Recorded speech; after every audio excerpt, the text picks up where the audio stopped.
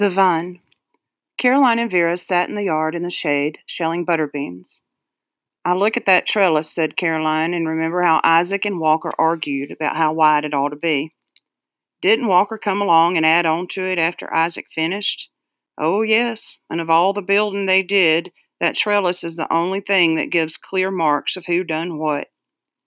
Vera emptied shells into a basket and picked up a handful of beans from another basket. "How'd it happen?" More handfuls. "Well, I asked Isaac to build it. Don't you remember? It was about the time the field hand died. Somewhere in there is when I planted that wisteria. Got it from Miss Sutton and planted it early of a morning and told Isaac to build a trellis.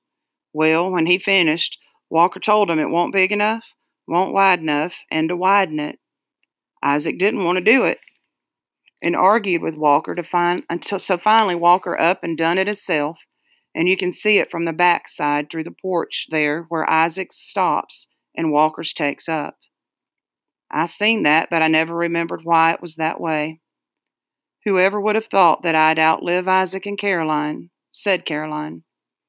"I hope he died gentle." "I do too." "What if something happened to him and he went crazy and wandered off and is still alive?" No, that belt buckle and them other things, they had to be right about it. At least they wrote a letter about Seaton. It'd been nice if we could have kept us all together out there in the graveyard." Vera pulled unshelled beans to the top of her pile. "You know Papa was right about that trellis, though. It wa'n't near wide enough. I'm kind of glad Isaac never knew." "Never knew what?" "That Walker was right. I don't think we're going to finish these before dark. Is that a tick on that dog's ear? Come here, Sailor." "And the one lost in the war," said Walker, "was Isaac." "I tried to go in with him," said Ross, "but Mama wouldn't let me. She wrestled me down to the ground and then locked me in the smokehouse so I couldn't go with Isaac. And then Isaac came to the door and told me I have to stay home and protect the family, which was a good thing in the end because that's exactly what I done with them Yankees." "How's that?" "A bunch of Yankees come through, and if I hadn't been there, it's no telling what would have happened. We were working the fields and came in just before dark, and there's a whole bunch of 'em in the backyard. They had done stole meat and I don't know what all, and ... Norley. I miss 'em both, but I miss Meredith the most. He writes me about once a month. I almost got Rhonda to let me go with her to meet him in Hawaii for Meredith's R&R, but we didn't have the money. Rhonda got pregnant while they were in Hawaii, which is great, and Meredith will be home in less than a year. I think Mark is going to stay in for 20 years. He's flying combat missions now. In his last letter, Meredith said that he wanted to name their new baby, when it comes, Floatplane Jack or Floatplane Jane. I'm dating this guy now that reminds me of Meredith a little bit. He's got the same curly hair and his eyes are the tiniest bit crossed, so he looks crazy sometimes. His name is Barry Hargroves, and he's a senior at East Carolina. Papa saw him once, just once, and now calls him a hippie. In his last letter, Meredith sent us these 2 little notices they'd just gotten. One was about leech bites. It was funny because Meredith had written on it. It said to tighten jacket cuffs to the wrists before entering streams, and Meredith wrote in the margin, "Too hot for any jacket." The notice said apply insect repellent to uncovered portions of the body, and Meredith had written in, "What insect repellent?" The notice said, if leeches are found on the body, do not pull them off quickly as they will leave their heads in the bite and then cause infection. And Meredith had written, they won't leave their own heads, their heads will be left. Ask a leech if he'll leave his head somewhere. This was the other notice.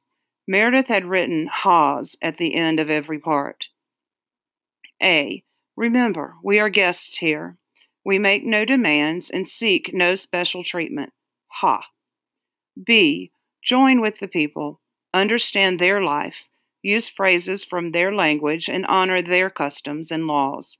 Ha ha. C. Treat women with politeness and respect. Ha ha ha. D. Make friends among the soldiers and common people. Ha ha ha. E. Always give the Vietnamese the right of way. Ha ha. F. Be alert to security and ready to react with your military skill. Ha ha. G. Do not attract attention by loud, rude, or unusual behavior. Ha ha ha ha. H. Avoid separating ourselves from the people by a display of wealth or privilege. Wealth? Privilege? Ha! I. Above all else, we are members of the U.S. military forces on a difficult mission, responsible for all our official and personal actions. Reflect honor upon ourselves and the United States of America. Ha ha ha. Meredith writes in at the end that the guy who wrote all this was the same one who thinks leeches go around leaving their heads somewhere. I show all of Meredith's letters and stuff to Barry. He just shakes his head. Bliss. I had no idea how word would come. I had thought about an officer in a uniform driving up to Mr. Copeland's and asking for Rhonda, a phone call to us from Mildred or Rhonda, or a telegram to Miss Esther telling her that Mark was shot down. For some odd reason, I guess I'd never really thought about either one of them getting wounded. It was a phone call from Rhonda, who's living with Mildred, Mr. Copeland, and Nora Lee. Bliss, Meredith has been wounded by a mine. We just got a telegram. It said it was serious. Call Thatcher and y'all come on over and I'll show you the telegram. It's just killed me. I throwed up. I called Thatcher and he said he'd come straight home. It was something that had always been possible, but that nobody would ever talk about. Nobody around here talks about what ifs, unless it's the weather, that's for sure. Thatcher came in from work. Don't they know how bad it is? He asked as soon as he got in the door. All I know is what Rhonda said, that it's serious. That's all she said. She said for us to come on over there. Thatcher rubbed his hand across the top of his head and looked around. Well, at least he ain't dead. Let's go. Taylor was in the backyard. I called Sylvia, my neighbor, and asked her to keep him. She said fine. We dropped him off. I didn't want him to see all of us so upset, and Meredith has been sending him presents from all over.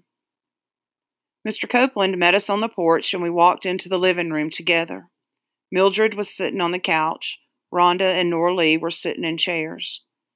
We walked in, and Mr. Copeland stood at the door like he was waiting for somebody else. Nora Lee was holding a green pillow she always holds when she talks to her boyfriend on the phone. Her eyes were red. Everybody's eyes were red. It's right here, said Rhonda. She stood, picked up the telegram off the coffee table, and handed it to me. Then she turned her pregnant self around and walked to the window and looked out. It was the first telegram I'd ever seen, except in the movies. It said, Staff Sergeant Meredith Copeland has been wounded in the service of his country. Condition very serious but stable. Letter or phone call to follow. It had extra numbers and dates and so forth, and you couldn't tell who had sent it.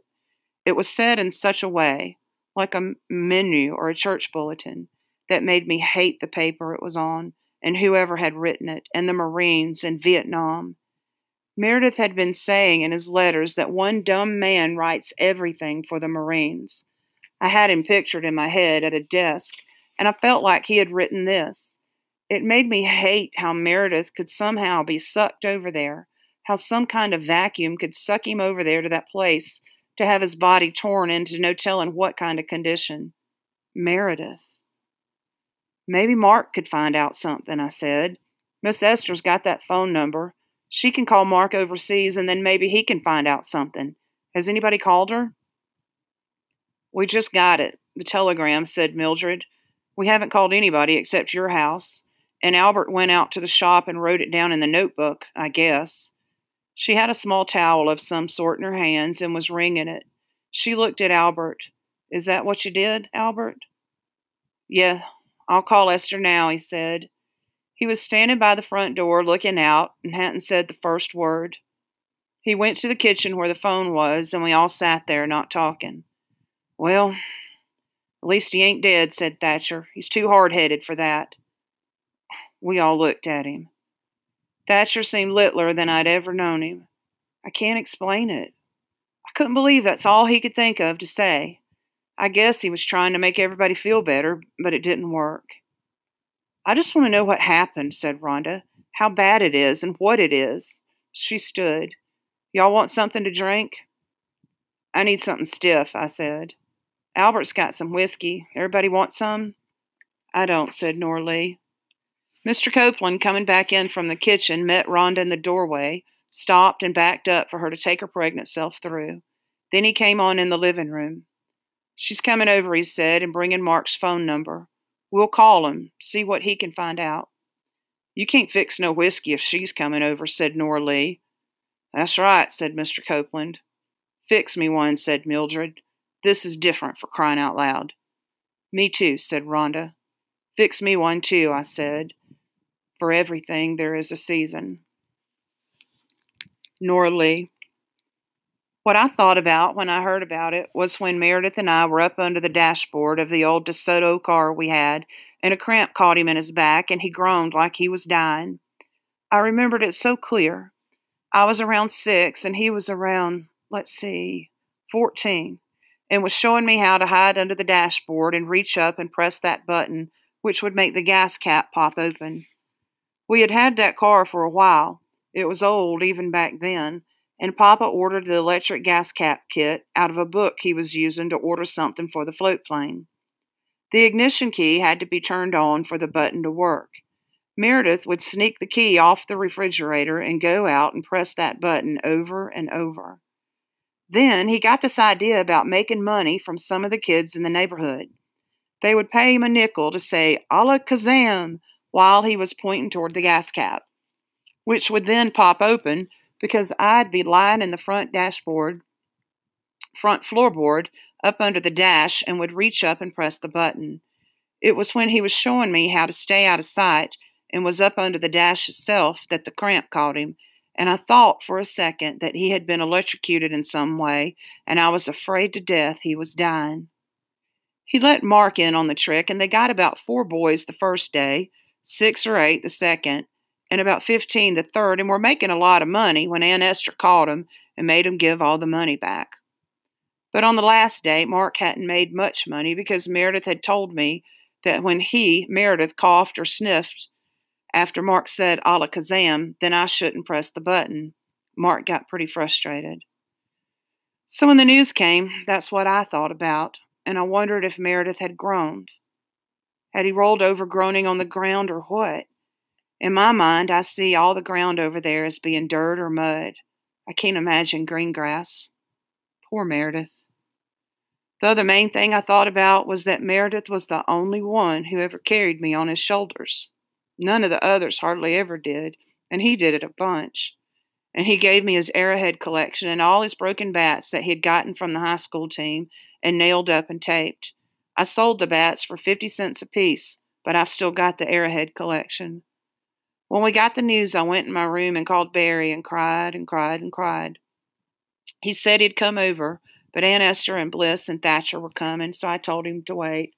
Thatcher is terrible to Barry. He won't say anything to him unless it's about Canada. One of Barry's buddies went to Canada. I wish Meredith had. I swear I do. Mark. Our barracks are in 2 rows, 10 rooms per row facing each other. Between them is our bar, a 2-room cabin called the Nail Hole. We've got a pet pig in a pen behind the nail hole named Napoleon. We dress him up once a week or so and let him roam around outside. I'm walking between the barracks toward the nail hole. It's dark except for outside building lights. The phone beside the latrine door next to my room rings. A Thai boy is sitting beneath it polishing boots. He stands, answers it. I keep walking toward the nail hole. He lets the phone hang at the end of the cord and starts toward my room, sees me and points to the phone. It's Mother. There's a lot of static. They got a telegram. Meredith has been wounded, seriously. Can I see what I can find out? They're real worried. I'm to call them right back if I can. My mind jumps all around every which way. My arms start tingling and my lips feel numb. Meredith. Wounded. Maybe it's not too bad. I call the base operator. I need to get Da Nang, the base hospital. I get them. This is Lieutenant Mark Copeland at Nakom Phanom. I'll lie. My brother, Mark Copeland, is there, wounded. Can you give me the name of his doctor? I'm transferred several times and I finally get Meredith's doctor on the phone.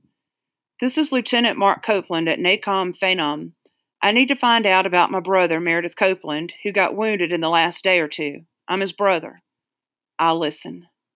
He finds the file and explains that Meredith was wounded by a mine, has a head injury, and that they had to, oh Lord, amputate his left arm and leg. He asks for my number. He'll call back in a day or two if there's any change. I hang up and look at the phone. I feel sick. I think back to the last time I talked to Meredith. He had called to tell me Rhonda was pregnant. I open the door to my room. There's this curtain of black cloth, wall to wall and ceiling to floor, in the middle of the room. Behind it are two beds. Buck, my roommate, a night flyer, is out. I close the door and flip the light switch, lighting the front half of the room. An electric clock is on my desk. It is 9:35. I sit in my chair and stare at the clock. The white second hand moves through the 6, the 7, the 8, the 9. My arms tingle. I've got to call home and tell them. All of them are sitting there in the living room at Uncle Albert's, or standing around the phone in the kitchen waiting for me to call. I see Meredith swinging out over the pond on the wisteria vine, beside me in the floatplane in the shop with his navy blue ball cap pulled tight on his head the way he always wore it. I lift my arms and put them on the desk, rest my head on my arms. Meredith. Rhonda answers. I tell her everything. No, I don't believe I want to talk to anyone else until next time. I'll call again as soon as I hear anything, but sometimes we can't get out on the phone line, and I'm really sorry about what happened, and that we'll all hope for the best. She starts crying. I look up at a floodlight, take a deep breath, and think, Dear God, let him be all right and not die. We say goodbye. I hang up and walk toward the nail hole. I'm in Uncle Albert's truck with Meredith, and he's driving across the snow on the ball field. He's skidding it all over the place. That left hand is crossing over the right one, spinning the steering wheel. His left foot is stomping the clutch pedal, and it's making that dull slam sound it always had. I go to the wall phone in the nail hole, find scheduling in the directory, call Captain Layton and explain. He says they've usually got something to be taken to Da Nang. I need to go, I say. Can he find something for me to take? He says no problem. Tomorrow morning, I'll just have to check with Captain Coggins. I go back to the bar and order a drink. Captain Whitney is talking about anti-aircraft fire. And all of a sudden, 85 woofed off at about 10 thou with this great big ball of black smoke. He puts his glass on the bar and shows the size with his hands. About that big, I said, wait a fucking minute. 2 more pilots come in. One puts a baby duck, tan and fuzzy with brown spots, on the bar. It takes 3 or 4 steps, stops, and looks around unsteadily. I stand at the bar holding my drink. I press my palm against the cold glass. Whose duck? Asked Whitney. Ours. Bought it from a shoeshine boy. Figured it'd make a good mascot. We can dress it up or something. We can fuck it, says Whitney. He grabs the duck and turns it upside down. Its legs stick up like short, thin pencils. He puts the duck's bottom in my face. What is it, Oakley? Male or female? You were raised on a farm, weren't you? I back off. Take a drink. Whitney places the duck back on the bar near Davenport and Fletcher, who are playing cup dice. The duck runs 5 or 6 feet and stops. John, the bartender, pours water from a pitcher into a clean ashtray and places it in front of the duck. It turns and waddles away. Its wings flick when the dice cup hits the bar. More pilots come in. One slaps a $5 bill onto the bar. I got $5, says Whitney won't bite that duck's head off. All right, shouts someone yells. Here's a 5, says he will. You can't eat the mascot, someone says. Napoleon's the mascot. Eat Napoleon, he's getting big enough. Taking bets here. John turns his back and begins washing drink glasses in soapy water. Bourbon and water, John. John wipes his hand on a towel and puts ice in a glass. You bite the fucking head off the duck, says Whitney to another pilot. I walk outside. A dull moon is low in the sky, 3/4 full, full enough to show the man in the moon looking down, surprised, open-mouthed. It's warm and breezy. Several pilots come toward me from across the lawn. A chant rises inside the bar. You can do it. You can do it. You can. Eat the duck. You can do it. You can do it. You can. Eat the duck. Then a sudden loud roar of cheers, scattered applause. The air conditioning in the hospital at Da Nang is out. Nobody is under covers. My father died in a hospital like this. I wonder if it was hot or cool or cold. A medic is taking me to Meredith. He tells me Meredith can't talk. Can't talk. We enter a ward.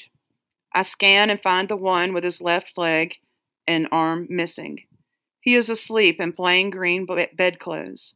Bottles hung on racks. Tubes are in his nose. The medic stops and points at him. At first, I don't recognize his face. I read the name on the foot of the bed to be sure. Meredith Ross Copeland, E3, USMC. The medic leaves. Meredith's left arm and leg are only half there, stubbed, bandaged, white. His pale, almost yellow face is turned to the side, the top and left side of his head bandaged, his mouth open, lips swollen. Dark brown circles are under both eyes, his right hand drawn in toward his side, like the arm of someone who has had a stroke. I turn and walk away so I can get my breath. I turn back around and start toward Meredith, then stop. He can't talk. If he wakes up, I'll be drawn down into his eyes. I will be turned upside down, held there and shaken and turned sideways and spun. So I turn my back on him and walk away to make it through this myself now. I stop and look up into a light in the ceiling, and a boy in a bed says, He ain't gonna make it, sir. Me and Danny over there already got money on it. I walk out of the room and into a hall. I can't remember which way to turn. I walk through an exit door into the sunshine. A wheelchair sits out there beside a wooden bench. Nobody is around. The sunlight catches on one of the wheelchair spokes, and it glints like a tiny sustained bolt of lightning.